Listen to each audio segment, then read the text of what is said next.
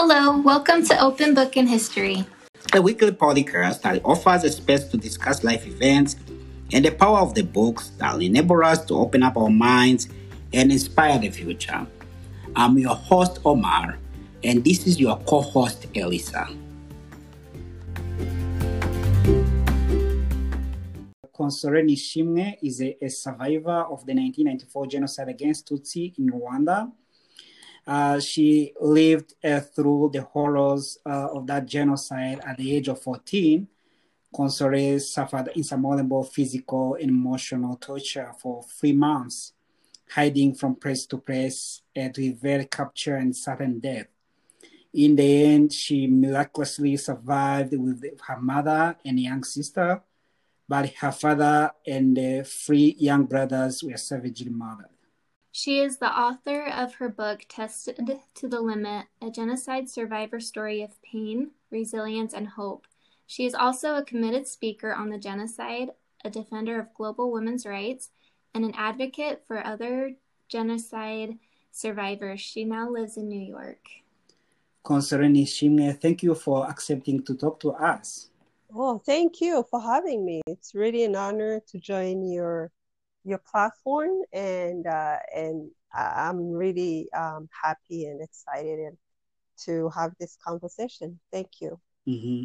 Our today's podcast aims to understand how someone finds the strength to see positive sides of life after going through extreme cruelty such as genocide and many life challenges.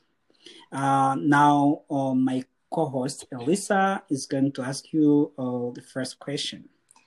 So, you are a survivor of the genocide, an author, and a motivational speaker.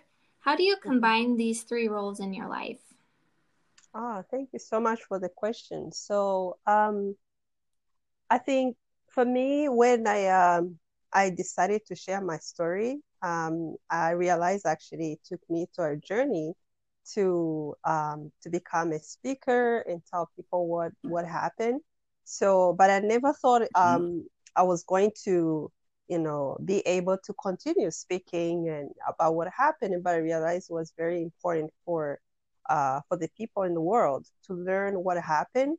I wouldn't say I am a very good speaker, but I think using my story and I think it's important for the world to know. And I use that platform to make sure my voice is heard and many others as well. So, and it's my duty, like any other survivor, like yourself, Omar, to tell our stories. No one else can tell our stories. So, and encourage each other. So encouraging other fellow survivors also to tell their stories and I think through storytelling, you learn a lot. So, and there's a power in storytelling. And so that's why I use, the platform of becoming a speaker so that I can have my message heard. Yeah. Maybe before asking any other question, you say, my colleague says you're a motivational speaker, an author. How do you find that role? How do you enter in that role of motivating others at the same time sharing a painful story of surviving the genocide?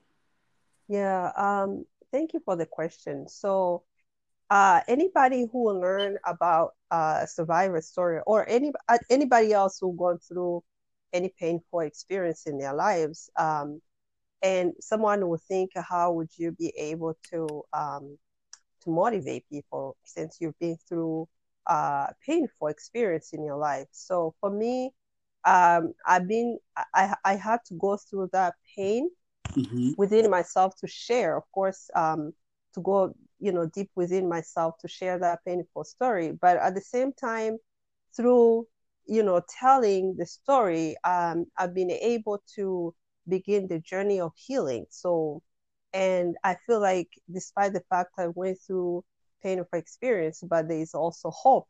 There's a possibility that you can become happier and be able to enjoy life the rest of the life you have on earth. So I felt like it was important for me to also share, even though I share the part where I've been through painful experience, but at the same time, I felt like I needed also to share the part where I'm able to see a bright future, or even be able to see life is still worth living, and I can be happy.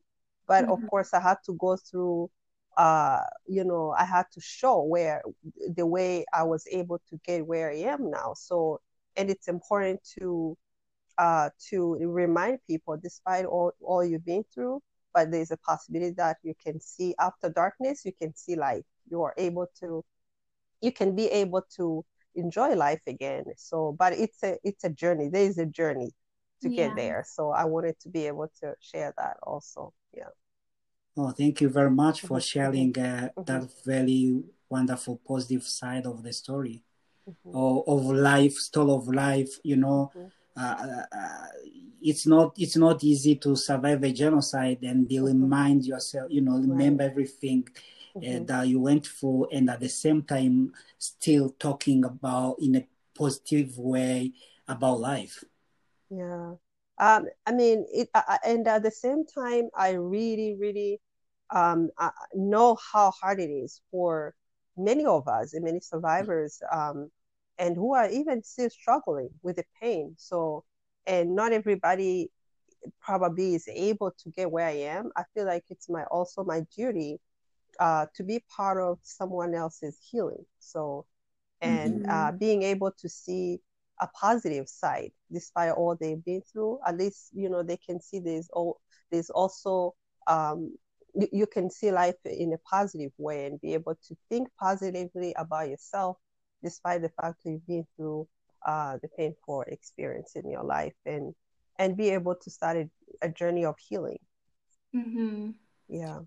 What kind of stuck out to me is earlier you mentioned that talking about your story was kind of difficult, but is it true that the more you speak about your hardships, the more confident you become? Yeah, in the early times when I started sharing my story, it was painful.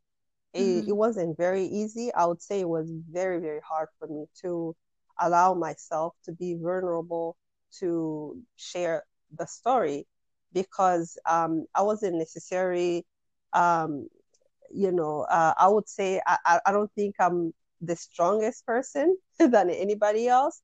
It's just that I really had to force myself to be vulnerable, and then I realized, wow, what I have been carrying, it's starting to, to come out of my shoulder. The load was lifted on my shoulder.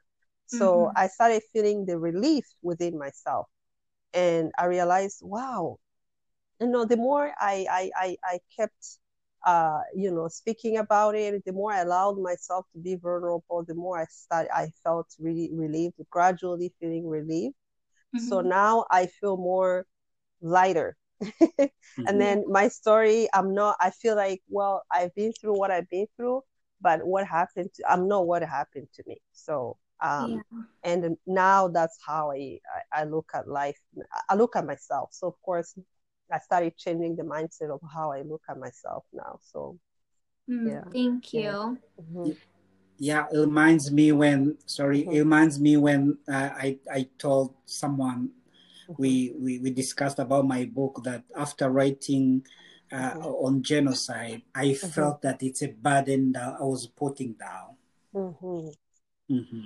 I would imagine, because this is not an easy thing to do, but when you allow yourself to do it, you feel like, wow, now I'm relieved, because not everybody really becomes really comfortable. I don't think it's very easy for anybody. It's not easy for anybody, but when you get there, definitely you are doing a good service for yourself, even though you are teaching people about what happened, but you are doing great service to yourself too, to your own well-being. Yeah.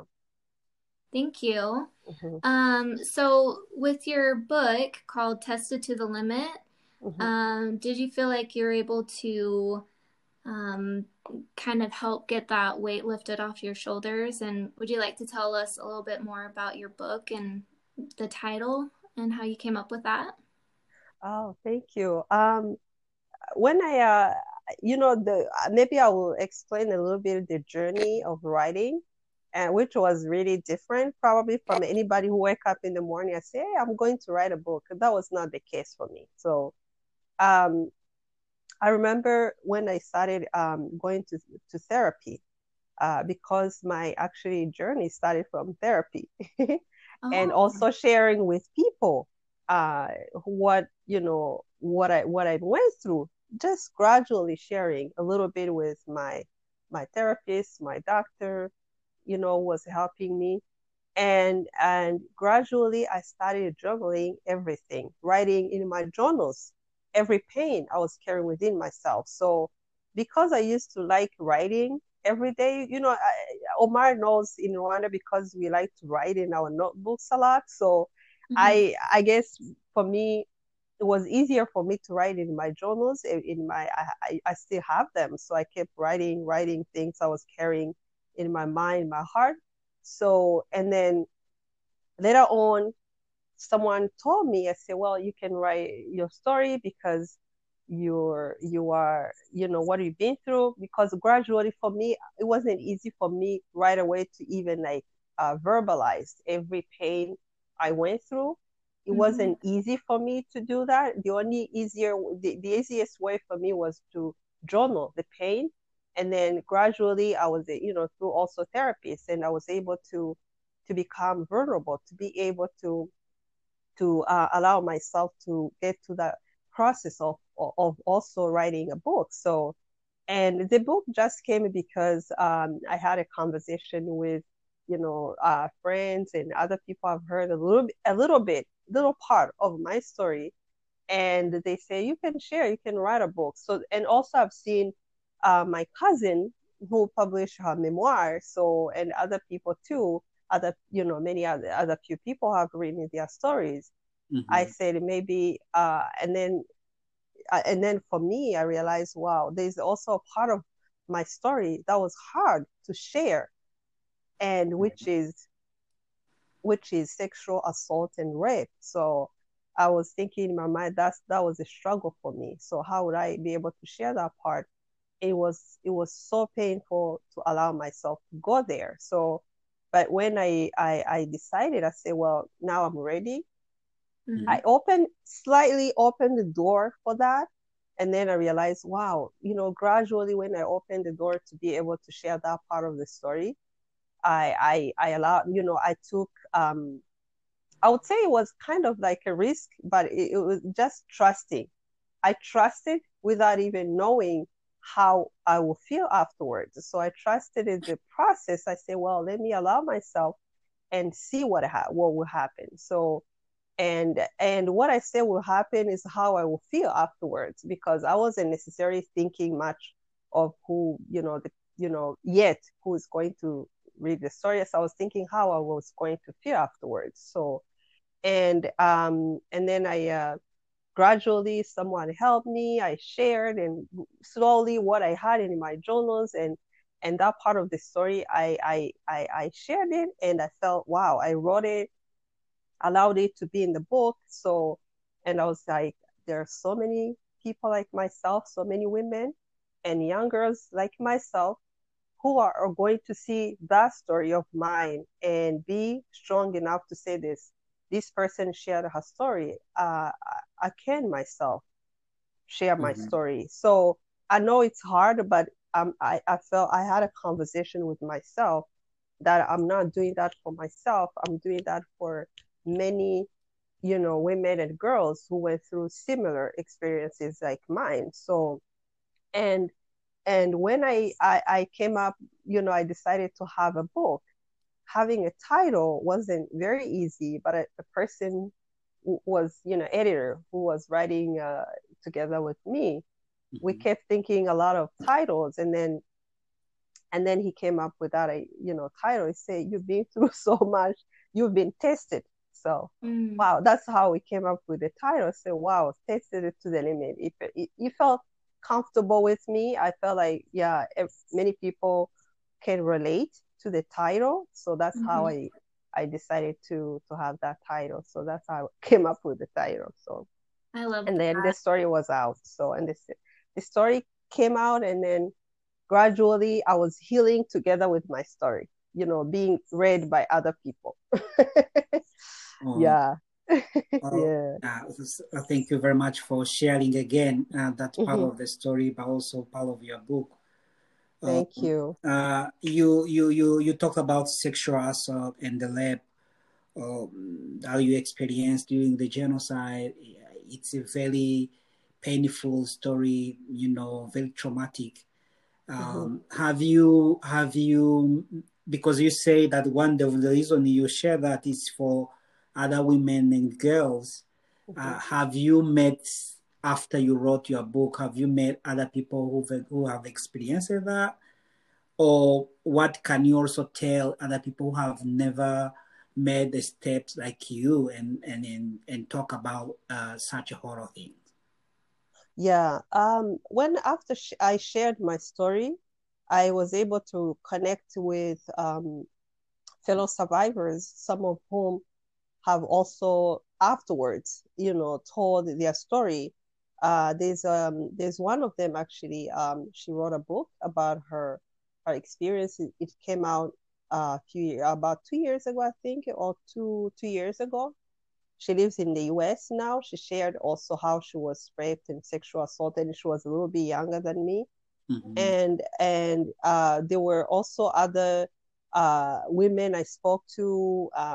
Some of them who have been able to share their stories publicly, not necessarily going in details of what happened, but they were able to share with in where they went to testify in the court of those people who have raped them during the genocide. So, but there are not many. There are few, but there are others also who shared with me privately who are not ready yet to share. So, and so many of them who shared with me privately are still going through the journey of being, accepting to start that journey of sharing. But I always tell them that it's not necessary that you can write your story, but you have to trust somebody to help you, be able to start your healing journey. So you're talking about how you talk to other women.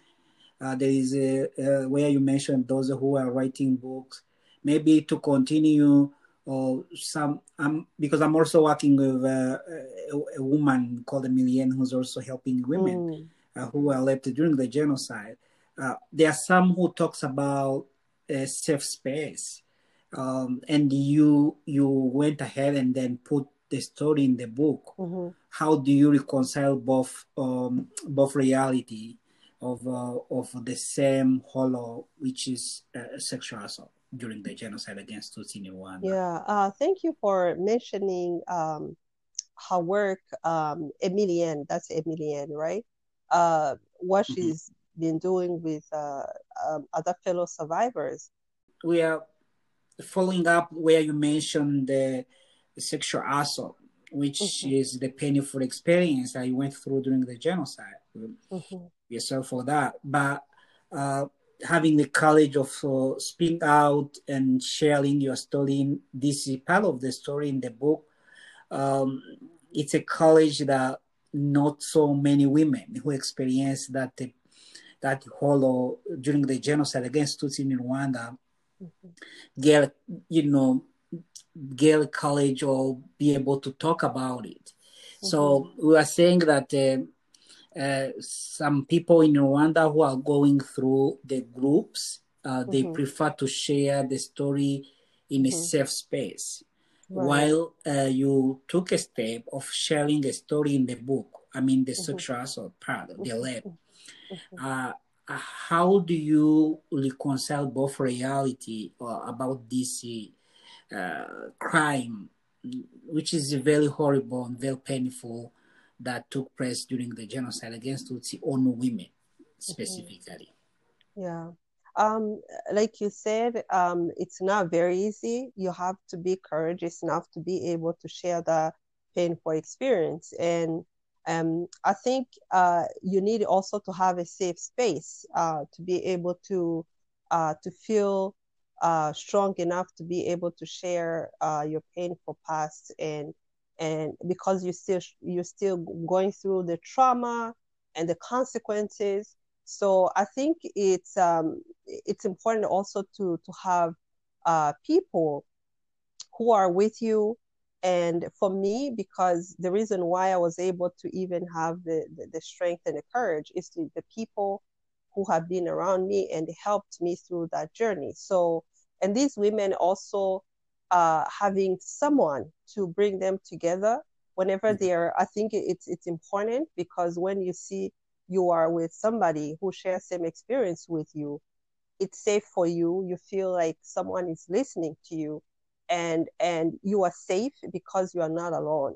And I think that's why it's important also to have the support group where women can come together, because not everybody can go through similar experience I went through. And I think it's also important some people to be together so that they can feel comforted. You know, they can comfort each other. They can have people who therapists and counselors who can come where they are together, so they can hold each other hands and cry together and be and feel safe that you know they are not alone. So for me, I think especially when you are in Rwanda, it's much better in that, you know, in that having a space like that. It's not the same like me, because in Rwanda it's not easy also to do it alone. And you know, even find a counselor alone and just share a story alone. I think it's really safe to have other people around you who share same experience like you. Um, but for me, uh, because the reason why I was able to do it, because I went through therapy, I've had like, you know, doctors, because for me, the consequences of the genocide really are really too heavy to carry within yourself. So, and not only that, you live with the trauma. Many of them live with HIV, like myself. You know, I live with HIV, and many others have kids from rape. Every time you are reminded what happened to you, there are so many things you talk among yourselves that you not be able to share with anybody else. So who can understand? Because sometimes it's not easy to verbalize and express the pain or what you have seen. So it's important to have that safe space so that you can share however you want to share. People are different the way they share the story. And also cry. You need a space to cry. And there are so many women who never cried even before. You need to have a place where you can cry and feel like somebody cares about your tears and allowing you to be free. And and for me, I think both it's really important, and it depends of where you are. So and and, and for me, really, I think anywhere, it depends of where you are. So that's how it can work for you. But for me, if I was in Rwanda, I would prefer being with other women like myself who share similar experience, so we can be together and, you know, heal together. So, but because I'm here, so the path took me to a different, you know, journey of sharing my story. And I think I feel like it's both important to all of us. Yeah, Yeah. thank you for that. So how long have you been in the United States and New York specifically? I would say 18 years. Okay. But for me, the journey of sharing my story started, you know, very late. It took me many, many years. I probably didn't, you know, share before. You know, when I came here, in my mind, I was thinking maybe that part of what I've been through, maybe it's going to stay behind me. but I didn't think that you can't leave anything, you go with it. It lives with you, it goes with you wherever you are. So in the beginning, that's what I thought when I arrived here. So but that was not the case. Of course, the consequences were too great to bear. So, and I had to face everything. Yeah. Yeah. Thank you. Yeah, I understand that was not easy, and after sharing that story, after writing the book, did you felt this relieved, because you've shared that, or you still find a reason, you still find emotional, psychological reason why, like, that push you to share the same story? Yeah. After sharing my story, the first thing that I felt was relief. But of course, I was still going through the journey of healing. And another thing, it helped me to cry more than I used to before. Every time, even people see me, different places, whenever I share my story, I cry. Many times I cry, not all the time, but I cry many times. Not because I am, I feel the heaviness I used to feel before, because I feel like I'm relieved, and I feel like I have permission to now to to let tears come, and at the same time I feel like I'm getting the chance also to heal, to get the healing better. So I'm still healing, and I'm grateful where I am. So I have really loved life. Every time, every year, I feel like there's a huge improvement in my healing, and I feel like I'm more happier. I feel happier each time, and I feel like I am loving life I've never thought I would. I discover a lot of things about me I've never thought I was going to you know to feel again. And it shows me that it's important to allow yourself to share, even if you don't know the outcome. But it's always important to let whatever you have inside of you to come out, so that you can feel the joy again in your heart. So, and I think life becomes better, and then you are able to even appreciate small things in life again. And I feel like whatever time I still have on earth, and at least I want to be able to have the joy again in my life. But of course, the pain and the suffering and all the things I've been through are part of me, so they are not going anywhere. But at least I made a room inside of me to feel the joy, and to feel the peace, inner peace, to feel that I can enjoy life. I can enjoy life like anybody else, and but at the same time, my story is there. So yeah. So, other than being a motivational speaker, what else brings joy to your life? And it's so incredible. I am, a person who don't take myself too serious. I love life. I love to be I enjoy things. I love music. Music is healing for me. And I also love motivational people who tell you life, who uplift you.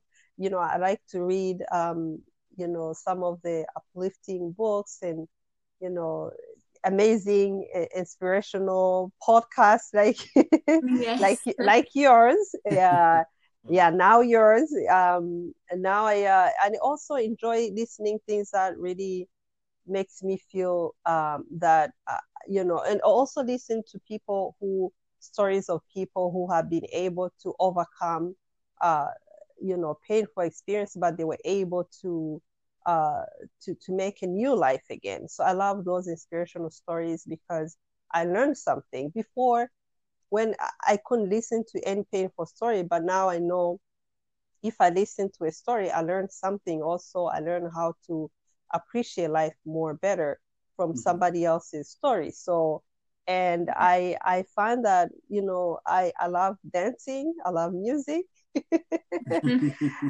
and I love people. I love to socialize. Unfortunately, I can't socialize much as I used to before because of COVID. But I have hope. I have hope that you know, things will change, and then I will do it again. So I enjoy small things. For me, and living in New York City, there are so many things to do, so many great things. There are a lot of things, and for me, New York City is not too much for me because it's easy. I love it because I can see a lot of things. I can choose whatever I want. So, and I know what to choose now. I know that not everything is good for you. I choose what I feel is good for me. So, and in my heart and my well-being. So, Oh, yeah. thank you very much for sharing that.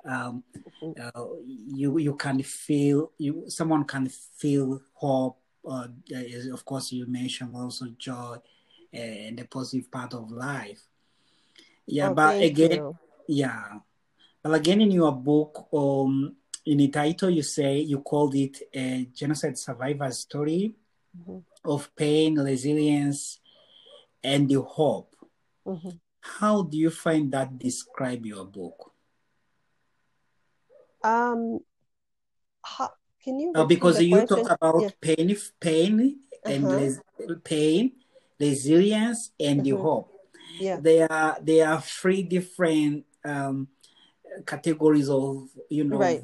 words. But then how do you find them describe your book? What do you meant when you put this in your title? Yeah. Thank you for that. I in the book, because pain, of course, I had to describe the pain I've been through, the sufferings and of me being in the genocide, and also the consequences.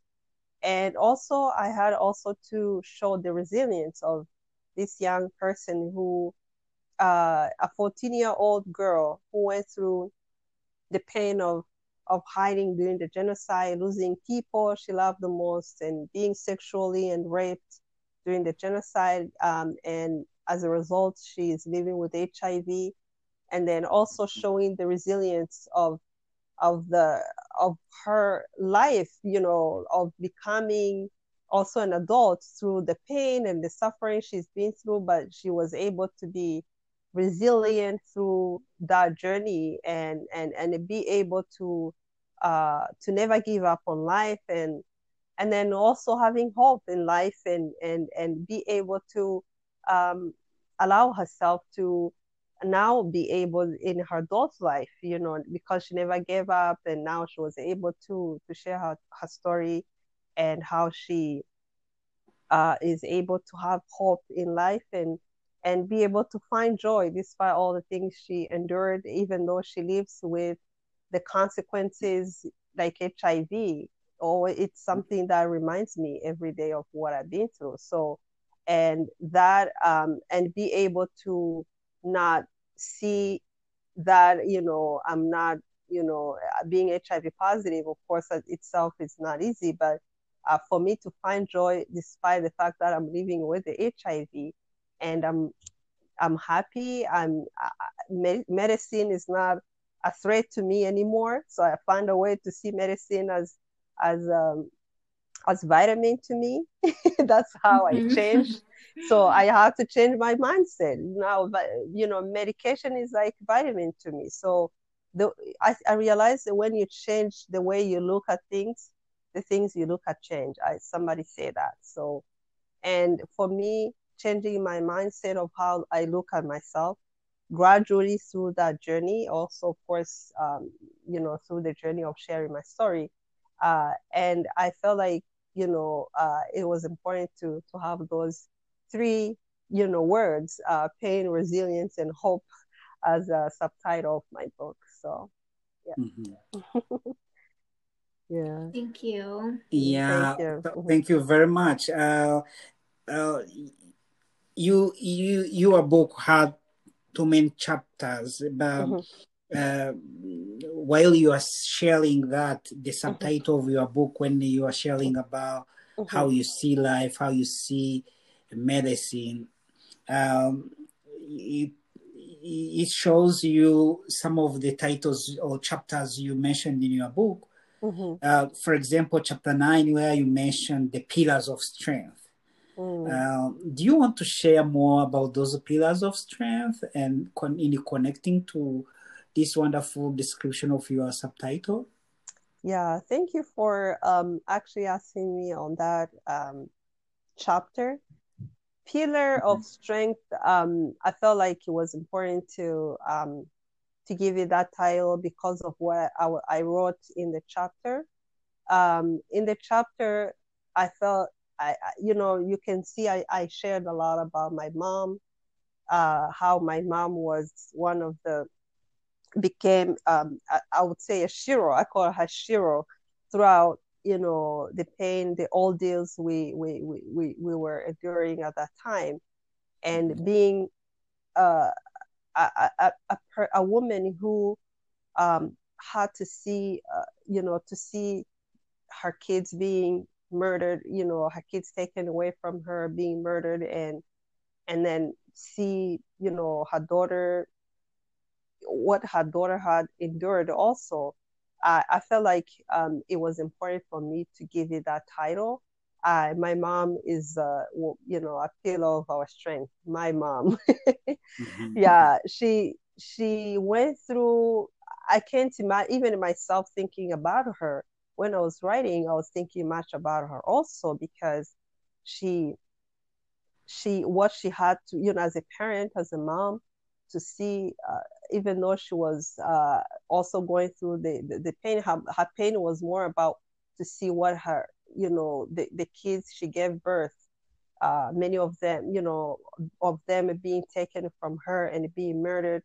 And her husband, of course, who was murdered earlier.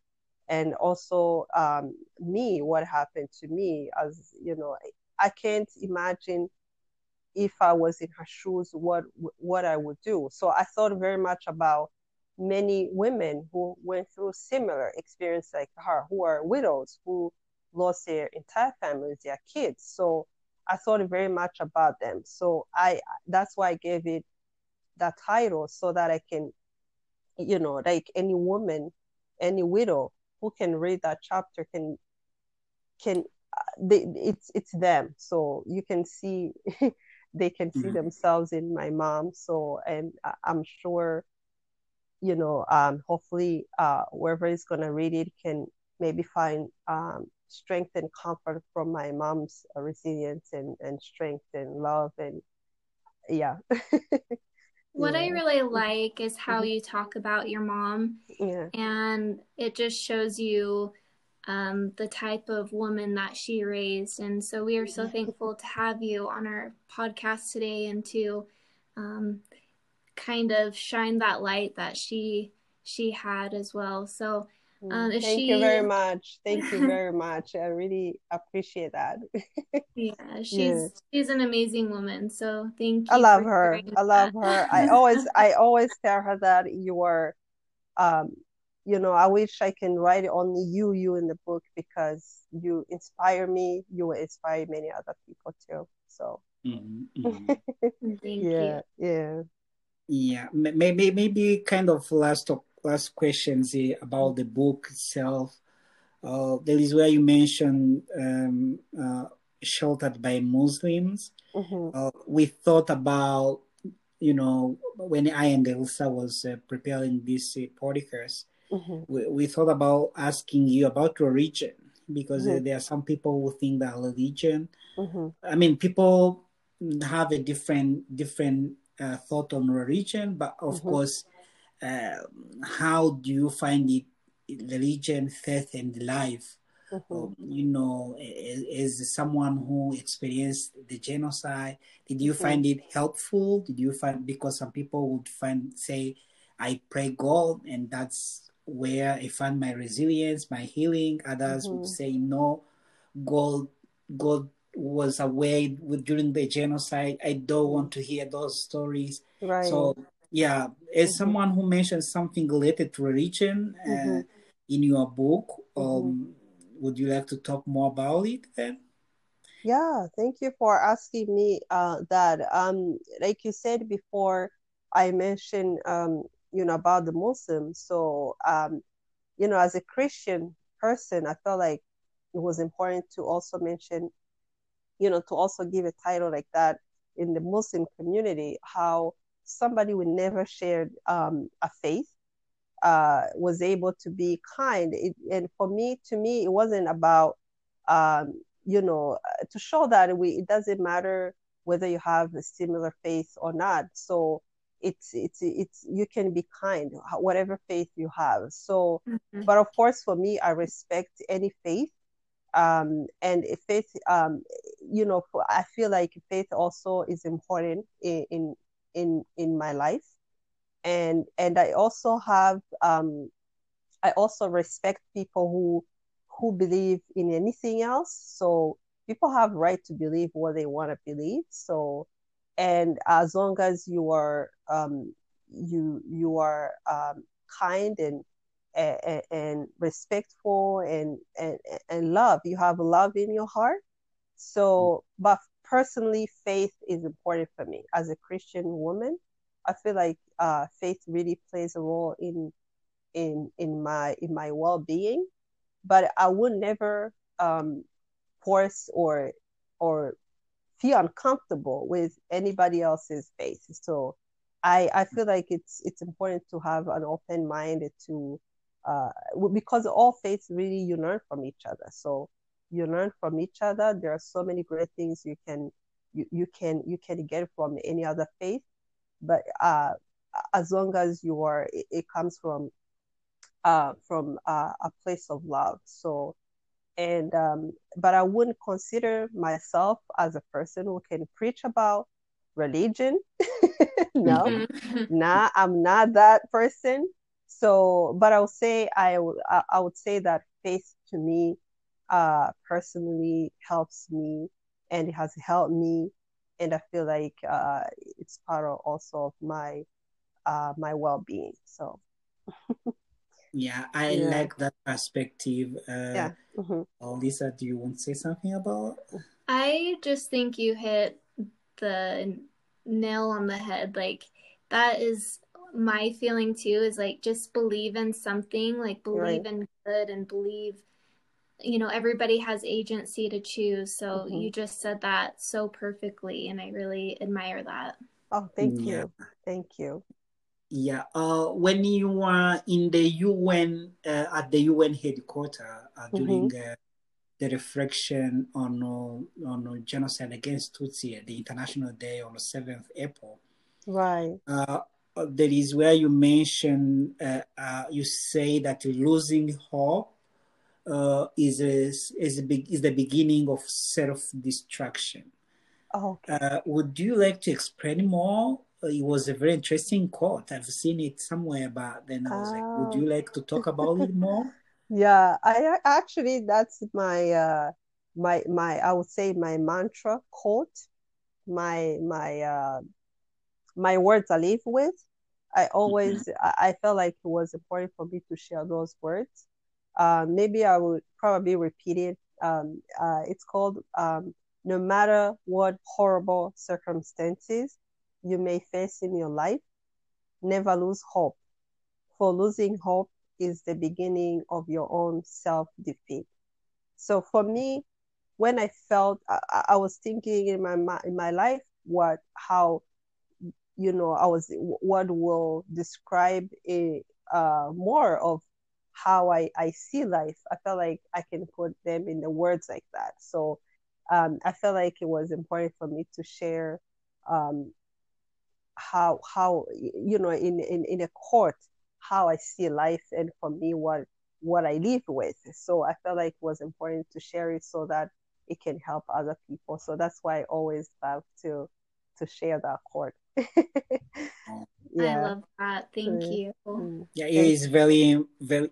It's a very important, very great, motivating also at the same time Oh, quote. thank you. Thank you. I also really learn a lot from different, people who share. Every person has their own, mantra. So, and I think I always learn from other inspirational people too. So, Yeah. mhm, So today's world is facing different traumatic issues. mhm, There are survivors who've experienced the genocide, mm, traumatic experience.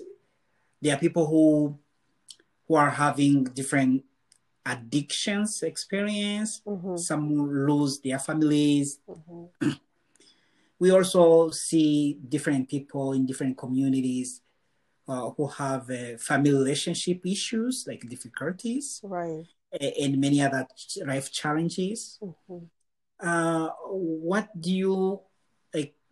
Is it kind of for life tips or message, whatever you want, for those kind of people who will hear our podcast? mm. What do you have for them? What do you want them to hear that can uplift them from where they are to take other positive side of life? Right. Um, Thank you for asking me that, and it made me think.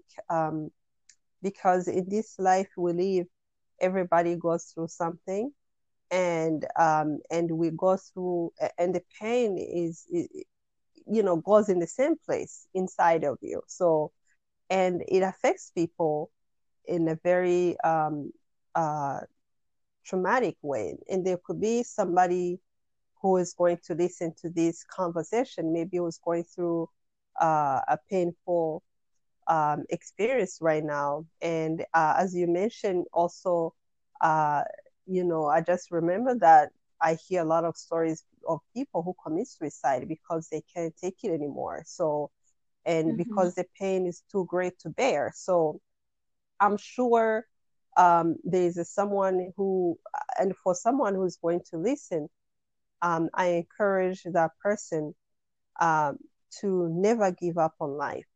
Never give up.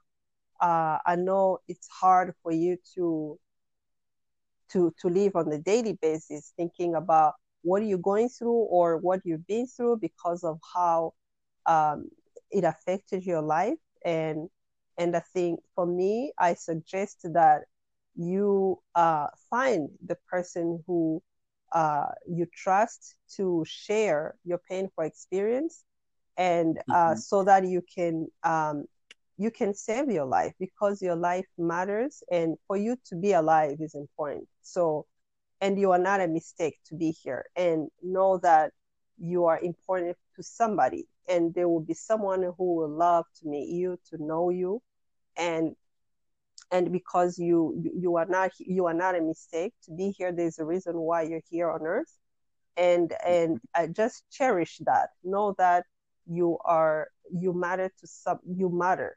It doesn't matter what the person tells you, but you matter. Just remind yourself every day that you are important, and also reach out to someone you trust, and ask for help.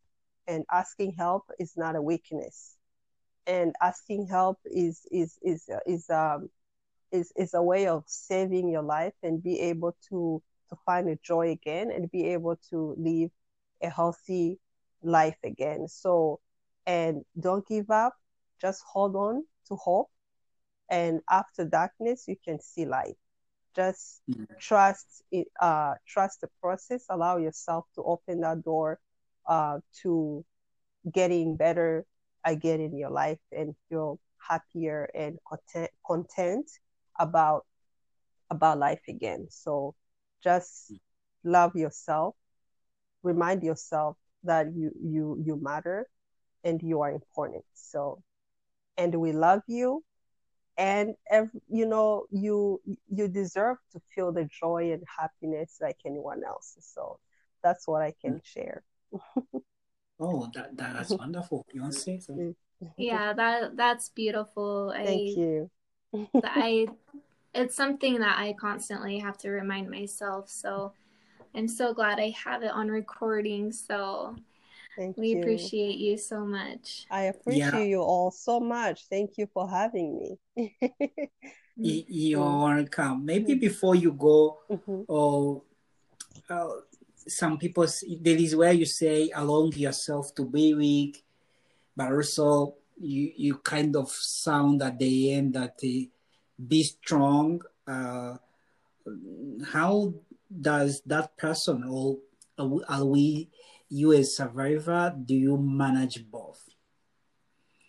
In a situation where you find yourself that you need to feel weak so that you can share your story, or in a situation where you feel like I need to be strong, I need to be confident,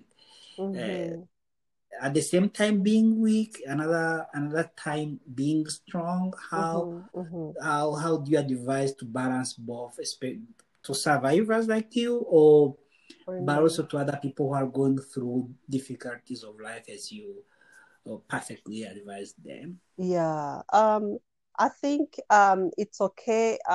It's okay. Sometimes someone will be saying, "Why do you do you show the pain?"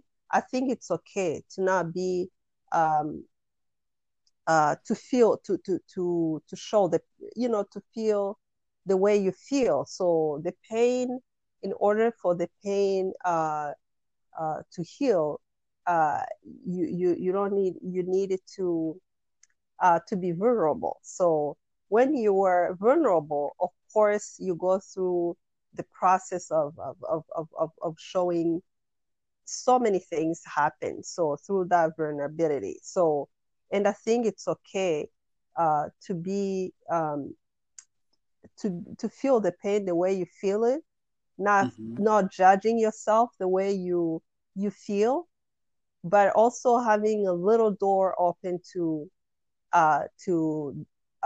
open that journey of healing. So that's when you, to me, I think, to me, when you are like that, to me, I feel like it's strength, because even if it might look like you are weak, but I think it's strength. So to me, that's a way of also becoming more stronger. But it's okay to feel the way you feel. There's no right way to feel to feel the pain, and I think it's okay how you feel it, and you have the right to feel the way you feel. So don't judge yourself. Just allow the process to begin. Thank you. Well, in mine and Omar's behalf, we want to thank you so much again for sharing your insight on our podcast. Thank you very much. Thank you. Just to remind our listeners that Open Book and History is a weekly podcast that offers a safe space to discuss, life events and try to inspire the future. Thank you very much, Consolee, for being our guest today. So we thank you very much. Thank you. And I really look forward to reading your book, Tested to the Limit, a genocide survivor story of pain, resilience, and hope. Thank you very much for having me. It was a joy and an honor to be part of your podcast. So, and have a wonderful week. I hope I can see you in person soon. Thank you. Thank you. Bye.